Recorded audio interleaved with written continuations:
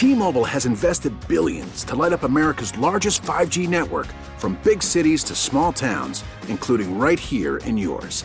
And great coverage is just the beginning. Right now, families and small businesses can save up to 20% versus AT&T and Verizon when they switch. Visit your local T-Mobile store today.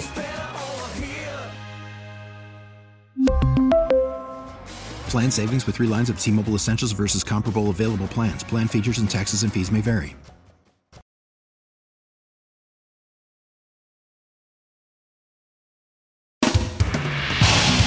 It's the weekend. It's all about sports, and it's all on Sal's mind. It's Sports Talk Saturday with Sal Capaccio on WGR Sports Radio 550.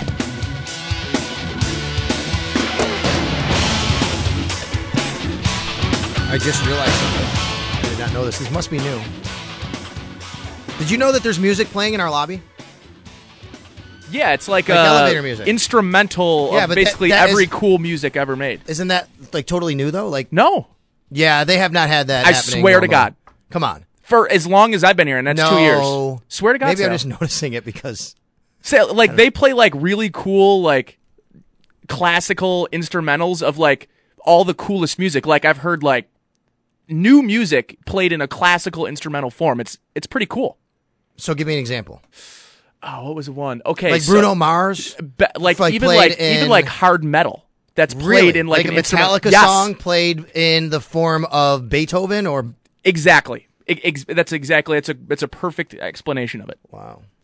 Maybe that's what I heard, and that's why it's different. Maybe I didn't really notice that it was kind of Christmas time as well. I'm sure you probably noticed it at Christmas time. Yes, because that's what I was going to say. Only Christmas time is when I truly notice, because they always have it, and then we have the Christmas party and all that. But I just I walked out there. I went to the bathroom, and I'm like, hey, there's some good music out here, right? I mean, who knows? 803-0550, 888-550-2550. Sal Capaccio here on Sports Talk Saturday on WGR. Really appreciate you being along with me here this afternoon as we kind of have a group therapy session about what's going on with the Buffalo Bills, if you will, and I'm getting your thoughts. So you can vent to me, give me your thoughts, tell me what you think. I'll reset what I know. What I told you last hour is the Bills and Rex Ryan, the ownership group, and I should say the owners, Terry and Kim Pegula and Rex Ryan, they meet all the time after games. This week, after the game Thursday night, they met Friday morning, and Rex Ryan is the one that said, I want to make this move. There was a lengthy discussion, I can tell you that. It is never easy to let someone go, especially when you're paying them a lot of money and know you have to pay that salary if they go. Not the saying that financials are, a huge reason with this ownership, because, they obviously have the wherewithal to withstand it, but that is a part of the issue. But really, firing people is never easy. These are people with families and the continuity of the organization, and 2 weeks into the year, what's this going to make us look like? All of those things have to be considered. But after a lengthy discussion, they were considered, and Terry and Kim Pegula gave Rex Ryan the go-ahead to support his decision because they feel that he is their head coach. And what you do with a head coach is you give him the latitude to be the head coach and make the decisions that he feels are necessary to move the team in the right direction. It's like this in any business, though. I'll go back to when I was a teacher, a high school teacher. No matter what you do, anybody can put themselves and relate to this, and you should. In anything. You hire good people, or at least what you think are good people, right? That's why you hire them. And then you let them do their job and support the heck out of them until you can't justify it anymore. They're supporting the heck out of them. That's what they're doing.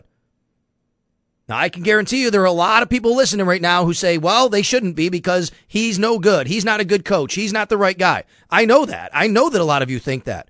And that's fair for you to think.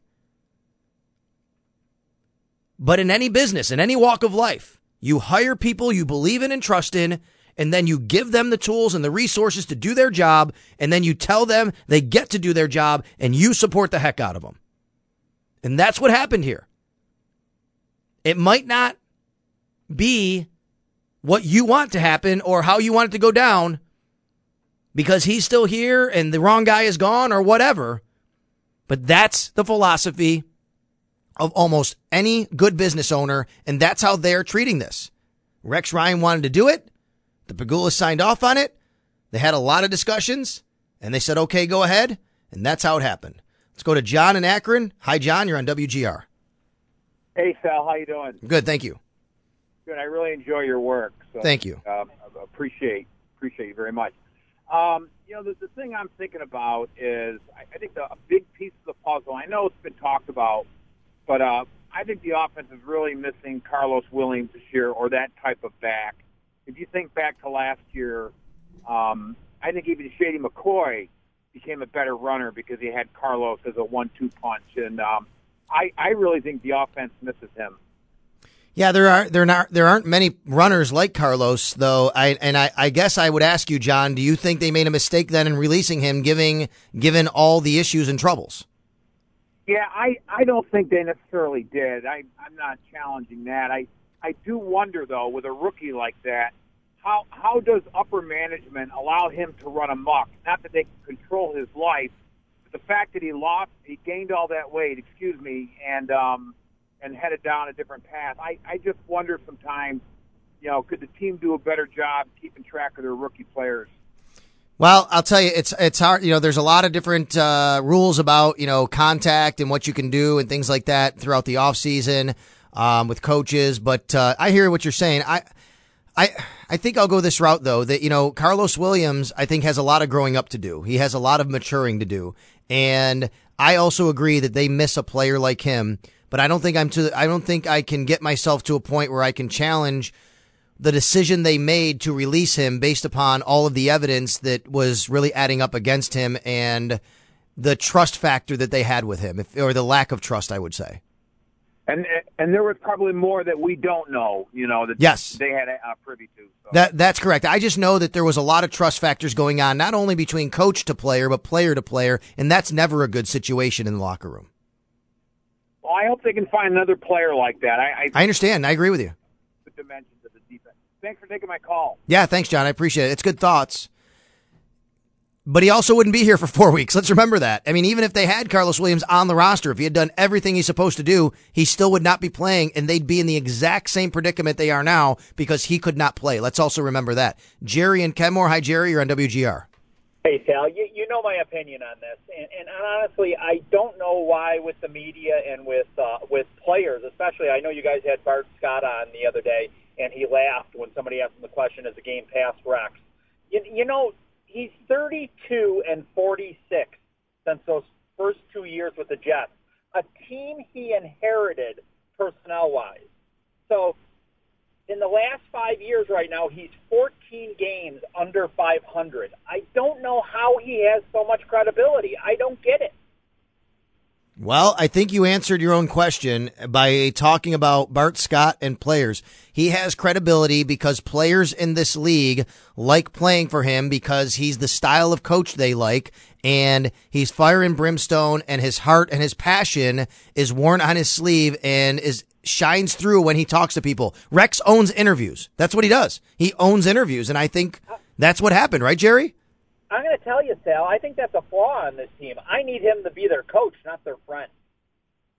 I understand that. But there are lots of coaches who succeeded being either a player's coach or a hardline coach, and there are lots of coaches who have failed being a player's coach or a hardline coach. The bottom line for any coach to succeed is simply knowing how to coach football, how to manage people, how to manage personalities, and I could go through, Bill Belichick obviously is a hardline coach. He is very successful. You know who else is? Chip Kelly. He has not been so far in this league.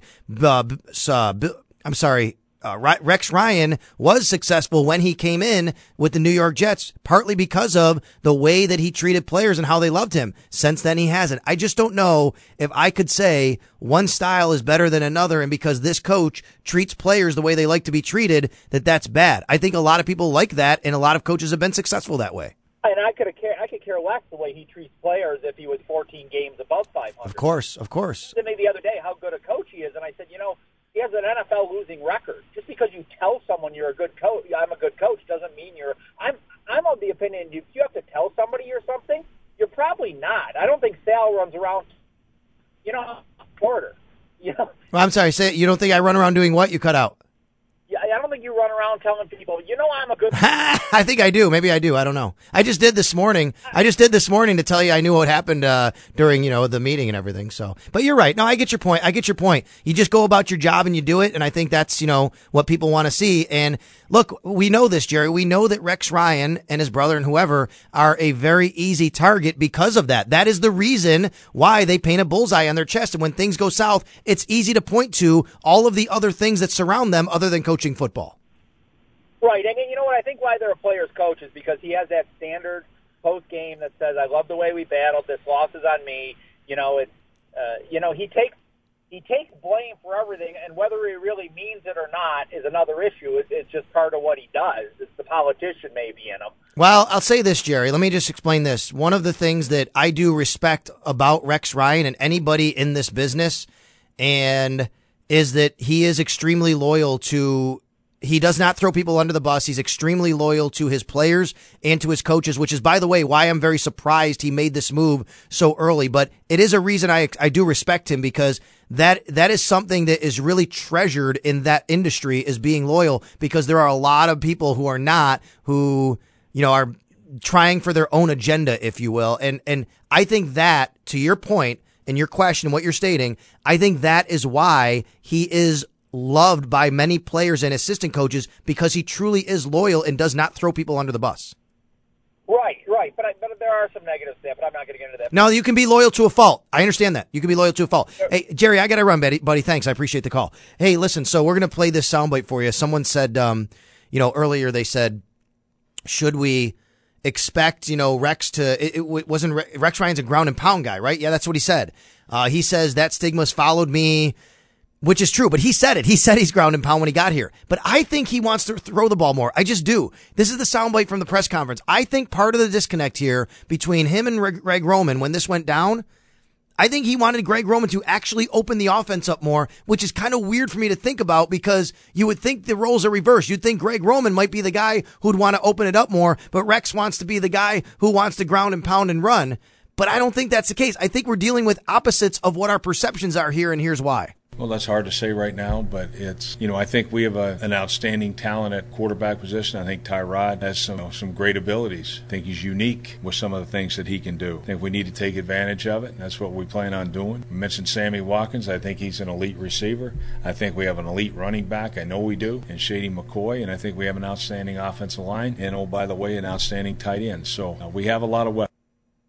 Okay, that, and he also said something about playmakers getting the ball into their hands. Can you give me that one as well, Nate? I want to be multiple. I want to be able to throw the football. It's not just a ground and pound. Ground and pound was something that followed me forever based on my first year when I made that, hey, we're going to ground and pound. We had a rookie quarterback, some good backs, a good offensive line. We weren't exactly greatest receiving corps, so I just thought it made sense. But that tag has followed me forever. I do want to be able to run the football on a consistent basis. I want to be multiple in the running game, but I also want to be able to use the quick game, the intermediate game, and the deep passing game. Well, there you go. He mentioned Tyrod. He mentioned Sammy. I mean, he mentioned the O-line too, but he's specifically talking about getting the ball to playmakers, and we have a quarterback who's unique, and we have to use his talents. I'm telling you, I think that he wants to open it more. And I think that'd be a welcome change, right? We'd all love to see that against Arizona on Sunday, but that's where I fall. And that's weird for me to hear, because I would think the perception is Greg Roman would be that guy, whereas maybe Rex, you would think wanted to be the other guy, the ground and pound guy. But it sounds like he wants to go away from that, which is what his stated goal was, oh, by the way, a year ago. Let's go to Greg in New York City. Hi, Greg. You're on WGR. Hey, Sal. How are you? How you doing? Good, thank you. Just wanted to get your opinion and see what you thought about this. With the 4th and 1, the fourth quarter with like 7 minutes left. I know all the media is always pushing them all. You got to go for it, the win probability, and all the pressure he probably has on him with that and everything else. It's 4th and 1. You got 7 minutes left. You're on the 45-yard line of the Jets. I don't agree with going for it there. What do you think? Weren't they down 2 scores? No, at that point. I'm looking at the playbook. Let me just bring this up just so I don't make sure I get it right. I want to know. 4th down with, let's see here. Let's see where we are here. How much? 7 minutes left, you said? Yeah, it was 4th and 1. You got 7. I see it. There was, right here. 7 minutes left, 4th and 1 at the Jets' 45-yard line, and it's 30-24. Well, I don't know. I'm fine with going. You're on the other team's side of the field. You should be able to get one run when you're the best running team in the National Football League the year before. I agree with you. I agree with you that we do have the best run. We did have the best running, team, but that's a stout defensive line.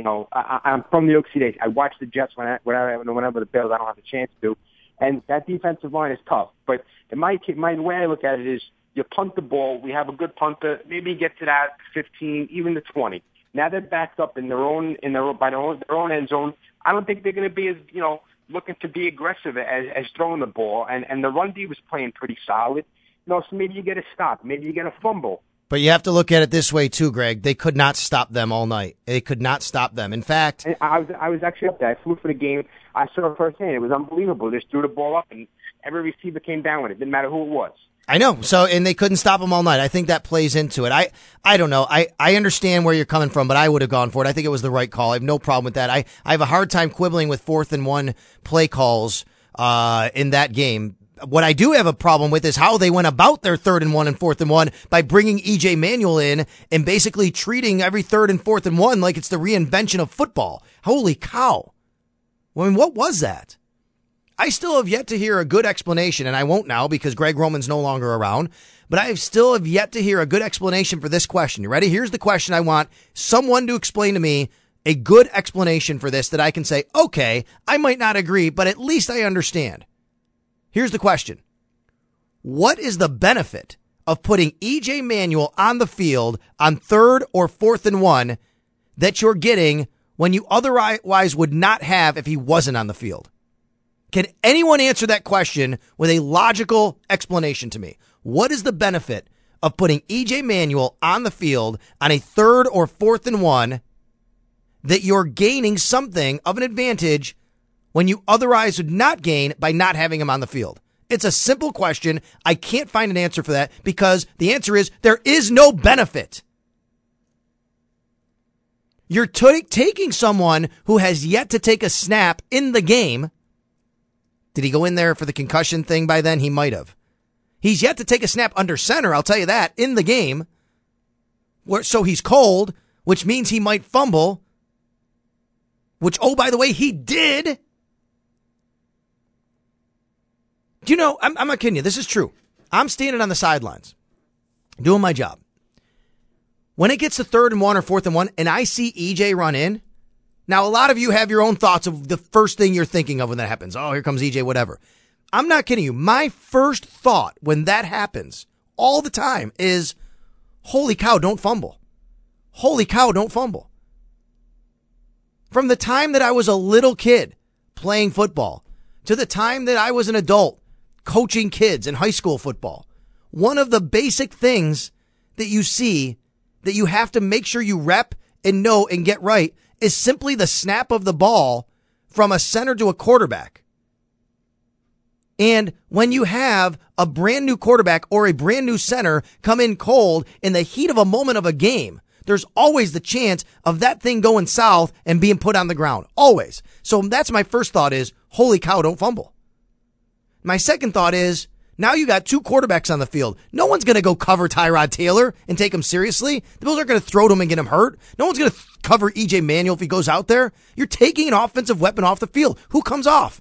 Was it Sammy? Was it Robert Woods? Was it LaShawn McCoy? That's an offensive weapon that you have as a threat on 3rd and 1 or 4th and 1 that you're taking off the field to have 2 quarterbacks on the field. And then finally, my last point on that is, you're also substituting people, having them go in and out, calling a play, and taking way too much time and getting out of your rhythm, which is why you got there in the first place, to give yourself a chance for this 4th down or 3rd down.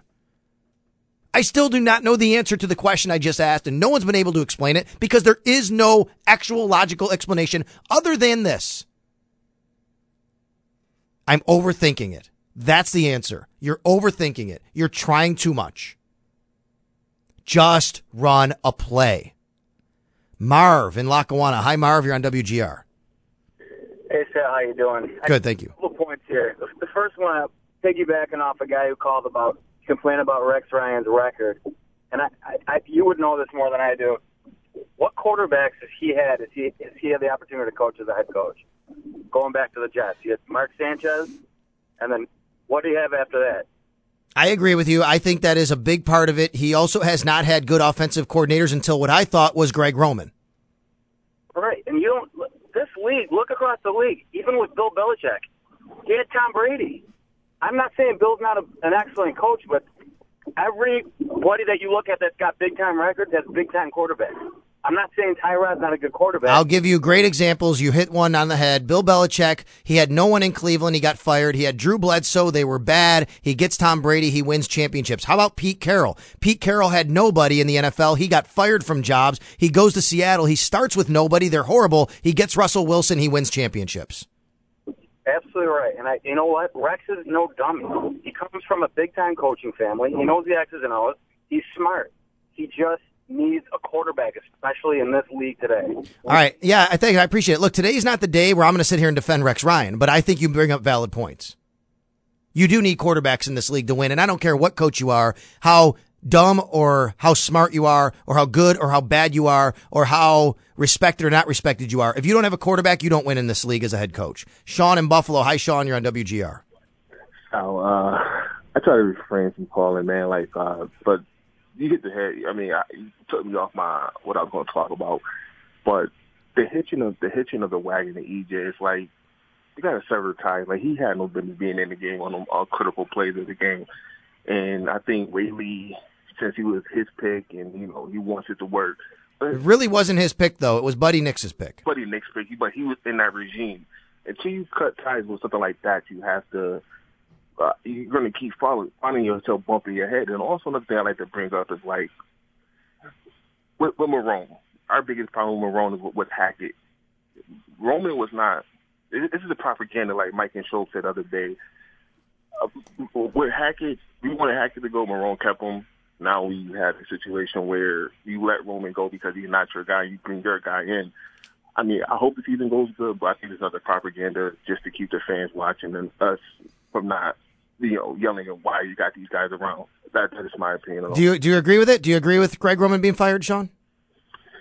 Yeah, because at the end of the day, his offense he was running was something a product of Jim Harbaugh did at Stanford. He brought to the NFL. He got Kaepernick in there. It was a wildcat type of situation where the league caught up to it, and I don't think he felt that he had to tweak it to where the league is at right now. The league is based on shortcuts, screens, and basically the middle of the field, and his offense didn't have none of that. Like, Robert Woods is a guy that I think should be utilized and has not been seen yet in the first two games. So until you figure that out, you're never going to be successful in the NFL. I mean, I don't want to say be a copycat league, but you have to go with the trend that's going on right now. And the trend that's going on is not in our offense. So I hope the Lynn guy comes in there because we have gurus. Like, I keep hearing about this Sanjay Lau guy is a wide receiver guru. David Lee is a quarterback guru. And we got guys like Aaron Curran on our team. Like, I don't see where the dysfunction is at, but maybe, like I said, it's a propaganda. I heard guys outside of our organization this summer say the Bills are going to be bad. I'm like, where are you getting from? I'm seeing different, but, like, maybe we're close to the situation. It's a propaganda to us, and I feel like hopefully it could change, but... Well, let's hope that wasn't the reason. I appreciate your phone call and thoughts, Sean. I agree they have some good assistants on this team. Sanjay Lau is very respected. Aaron Cromer, I think, did a great job with the offensive line when he came back last year. There was a big difference when he was suspended versus when he came back last year. Let's remember that he missed 8 games. And then he came back, and they were a lot better running the ball. They had guys go to the Pro Bowl because of the second half of the year last year, essentially. All right, we'll take a timeout. 3 Dog Saturday on the way. Are you ready for my first picks of the year, baby? All right, I'm going to give you 3 NFL dogs when we come back here on WGR. All right, so I will do 3 Dog Saturday here in a minute. Let's go out to the phone lines first. John in Rochester. John, you're on WGR. Hey, Sal. Yeah, I'll tell you that 3rd and 1 and 4th and 1, fourth quarter, what a debacle that was. In fact, it reminded me, remember in London last year against Jacksonville? Similar situation. I think we had 3rd and short, 3rd and 1, and they put EJ in, and they tried a trick play, I should say, and it blew up in our faces. I don't remember. All I know is 3rd and 1s and 4th and 1s have not been, it doesn't seem, kind to the Bills in the last couple of years. But I just thought Thursday night was ridiculous watching that. Yeah, the only exception was that Jets game last year in December, which EJ drew him offsides. But I'm a little shocked of getting rid of Greg Roman. I know I'm a little hesitant about Anthony Lynn. He just seems to be one of Rex's guys, and Rex he needs a little more independence, I think, the offensive coordinator. But having said that, our running game isn't working, and I think you got to do the pass to set up the run. What do you think? Well, of course. I mean, that's the way the game is played now, and I think that it sounds like Rex Ryan wants to go in that direction. Sounds like it. We'll see. All right, so for the last few years, I've been doing Three Dog Saturday here on WGR. A thanks to the late, great Chris Thomas down in Tampa, Florida, who had a segment called Three Dog Thursday for many years. That's where I admittedly got this from and stole it, if you will. I'm on Saturdays, but he had a contest, but he was one of the great radio personalities. I'm sure many people out there may have heard him.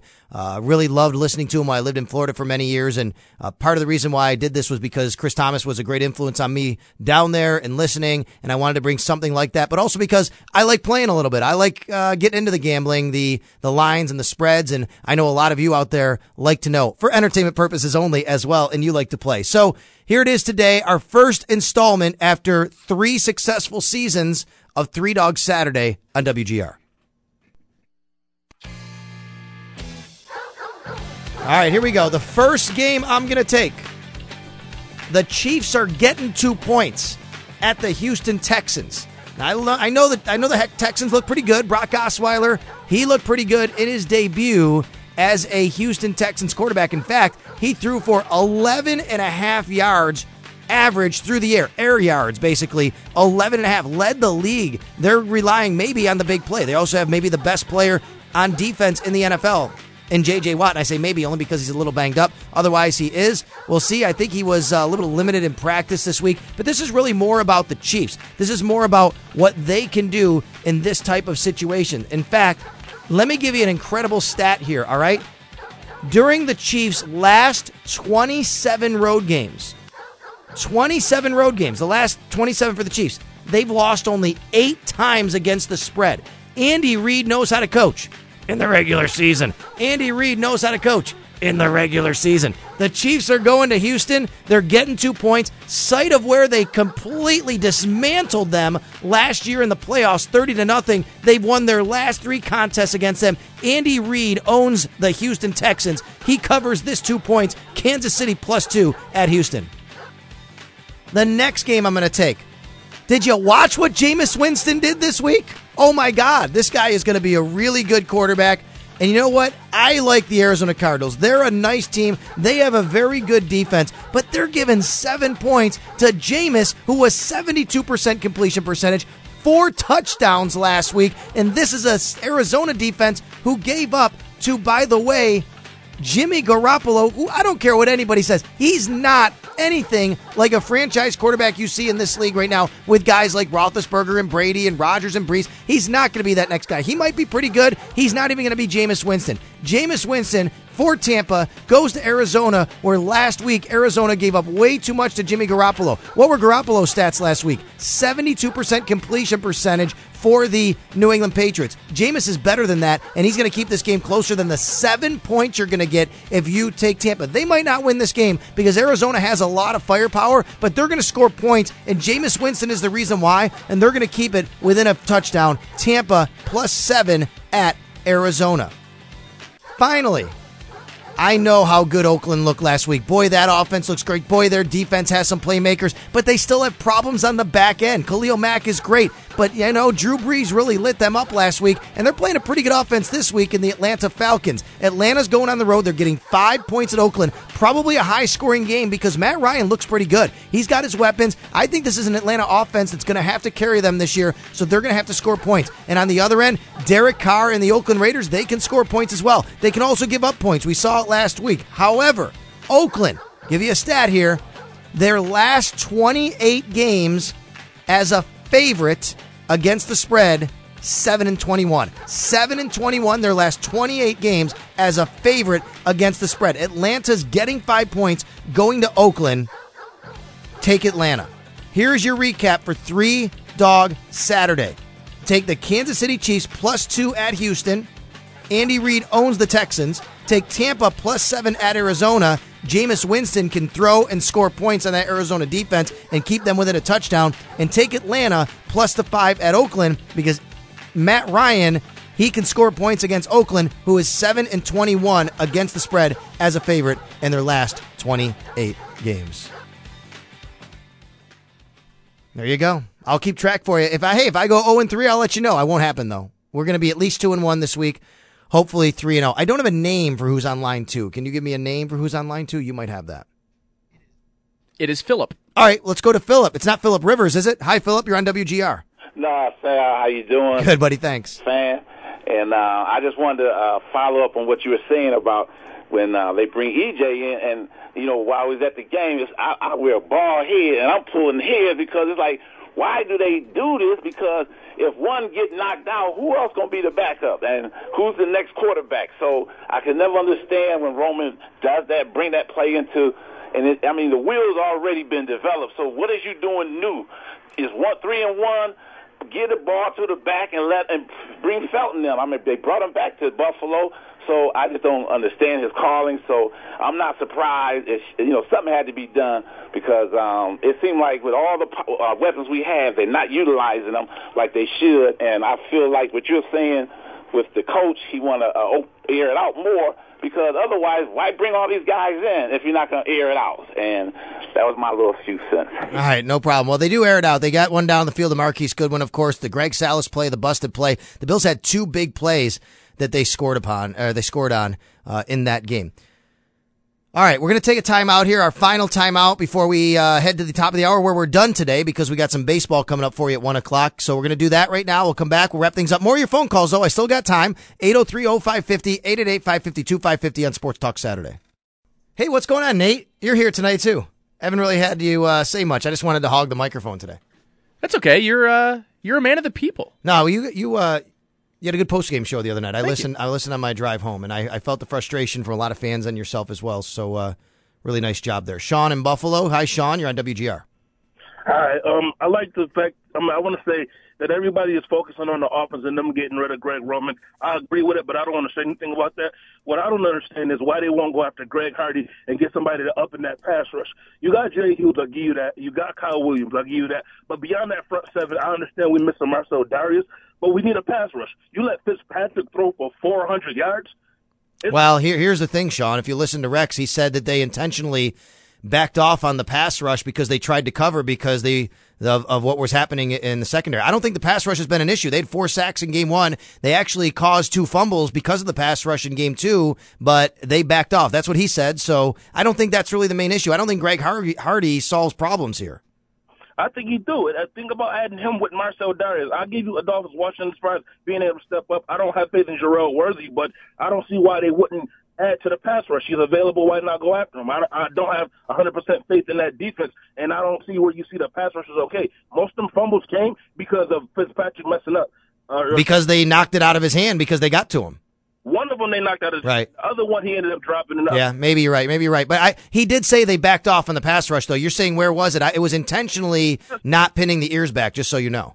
He backed off the pass rush because it wasn't getting there. That's the reason why he backed off of it. If it was able to get there, I don't think you stopped something that's working. It wasn't working until he changed it. Do you think, let me ask you a question, Sean. Do you think the problem with letting Ryan Fitzpatrick throw for 374 yards was more due to the pass rush or bad cornerback play?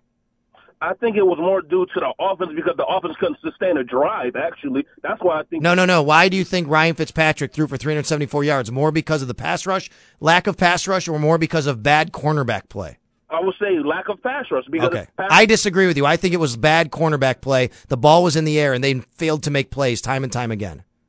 I'll give you that, but I don't see how you don't say the pass rush. If the pass rush was getting there, the pass rush would have made it to where the quarterbacks can go ahead, or the cornerbacks can go ahead and cut the long passes off. Sean, I'll give you one play. Ryan Fitzpatrick was ready to get drilled, and he just threw the ball up for grabs, and it was caught.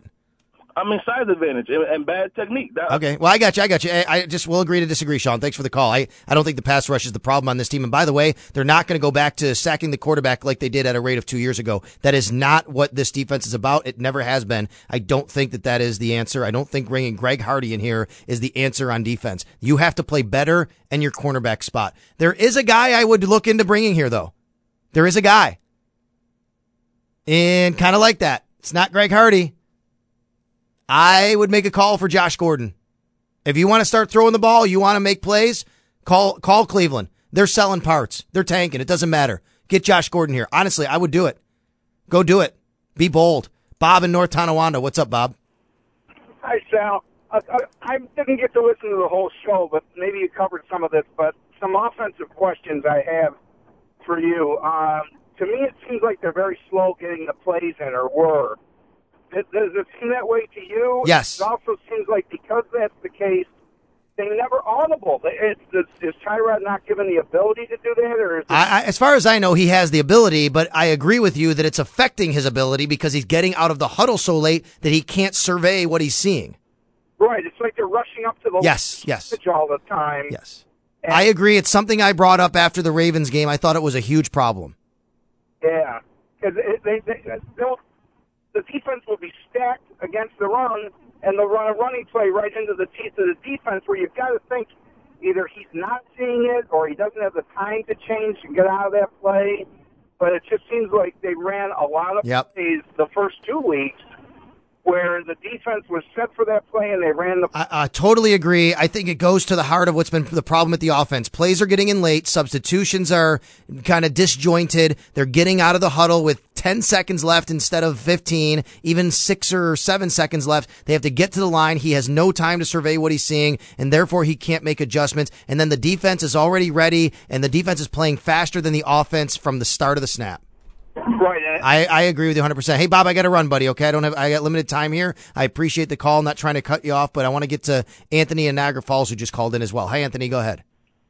I was just listening to the previous caller before last, and he's talking about pass rush being an issue, and I can't disagree with him more. I mean, I agree. I agree with you. I know. I don't think that's been the problem at all here. No, I mean, Fitzpatrick was getting rid of the ball very quickly. Same thing he did in Buffalo with Chan Gailey. That was their thing. The offensive line when he was here was poor at best, and they need to get rid of the ball quickly. And that's why Tom Brady's so successful in New England, because they just get rid of the ball quickly. That's the strategy in today's NFL. I mean, you can have a pass rush, you can have great pass rushers, but if they're getting rid of the ball in under 2 seconds or 2 seconds, I mean, come on. No, I agree. And again, I'll go back to he threw jump balls. The corners didn't make plays. You got to make plays on those balls. I'm sorry. I know Brandon Marshall's a freak. He's great. He's huge. I know Eric Decker is a big wide receiver. But you got to make the play. If you're expected to be the top paid or one of the top paid corners in the league, you can't have the night that Stephon Gilmore had. Yeah, those guys were running open. And you guys covered it the other day with Tyrod holding on to the ball for like something absurd, like 6 or 7 seconds, I think is what you guys were saying. Yeah, I don't know. It wasn't my stat. Someone else might have had it, but they have to do a better job getting out of the huddle too, which was the other guy's point. Thanks, Anthony. I appreciate it, man. Thanks, buddy. All right, no problem. All right, so where do you go from here? Anthony Lynn becomes the offensive coordinator. There's no book on him. He has not been a coordinator. He's only been a position coach here throughout his career, whether it's in Buffalo or with the Jets. He's been around the league. He's bounced around. He did have a interview with San Francisco last year to be their head coach. He did not get it. Rex Ryan says, get the ball in playmakers' hands. He talks like he wants to throw it more. I expect that. I expect this offense to be a little bit more wide open against Arizona. We'll see when they get back to work. We'll be back to work on Monday here on Buffalo Bills Radio on a Buffalo Bills Football Monday. You'll hear from me. We'll hear from Rex Ryan. And then throughout the week, we'll bring you up to speed on what's going on and get into the Arizona Cardinals. In the meantime, I have 2 words before I leave you today. 2 words. You know what those 2 words are? Lamar Jackson. Louisville. Have a great one. Baseball's up next. T-Mobile has invested billions to light up America's largest 5G network, from big cities to small towns, including right here in yours. And great coverage is just the beginning. Right now, families and small businesses can save up to 20% versus AT&T and Verizon when they switch. Visit your local T-Mobile store today.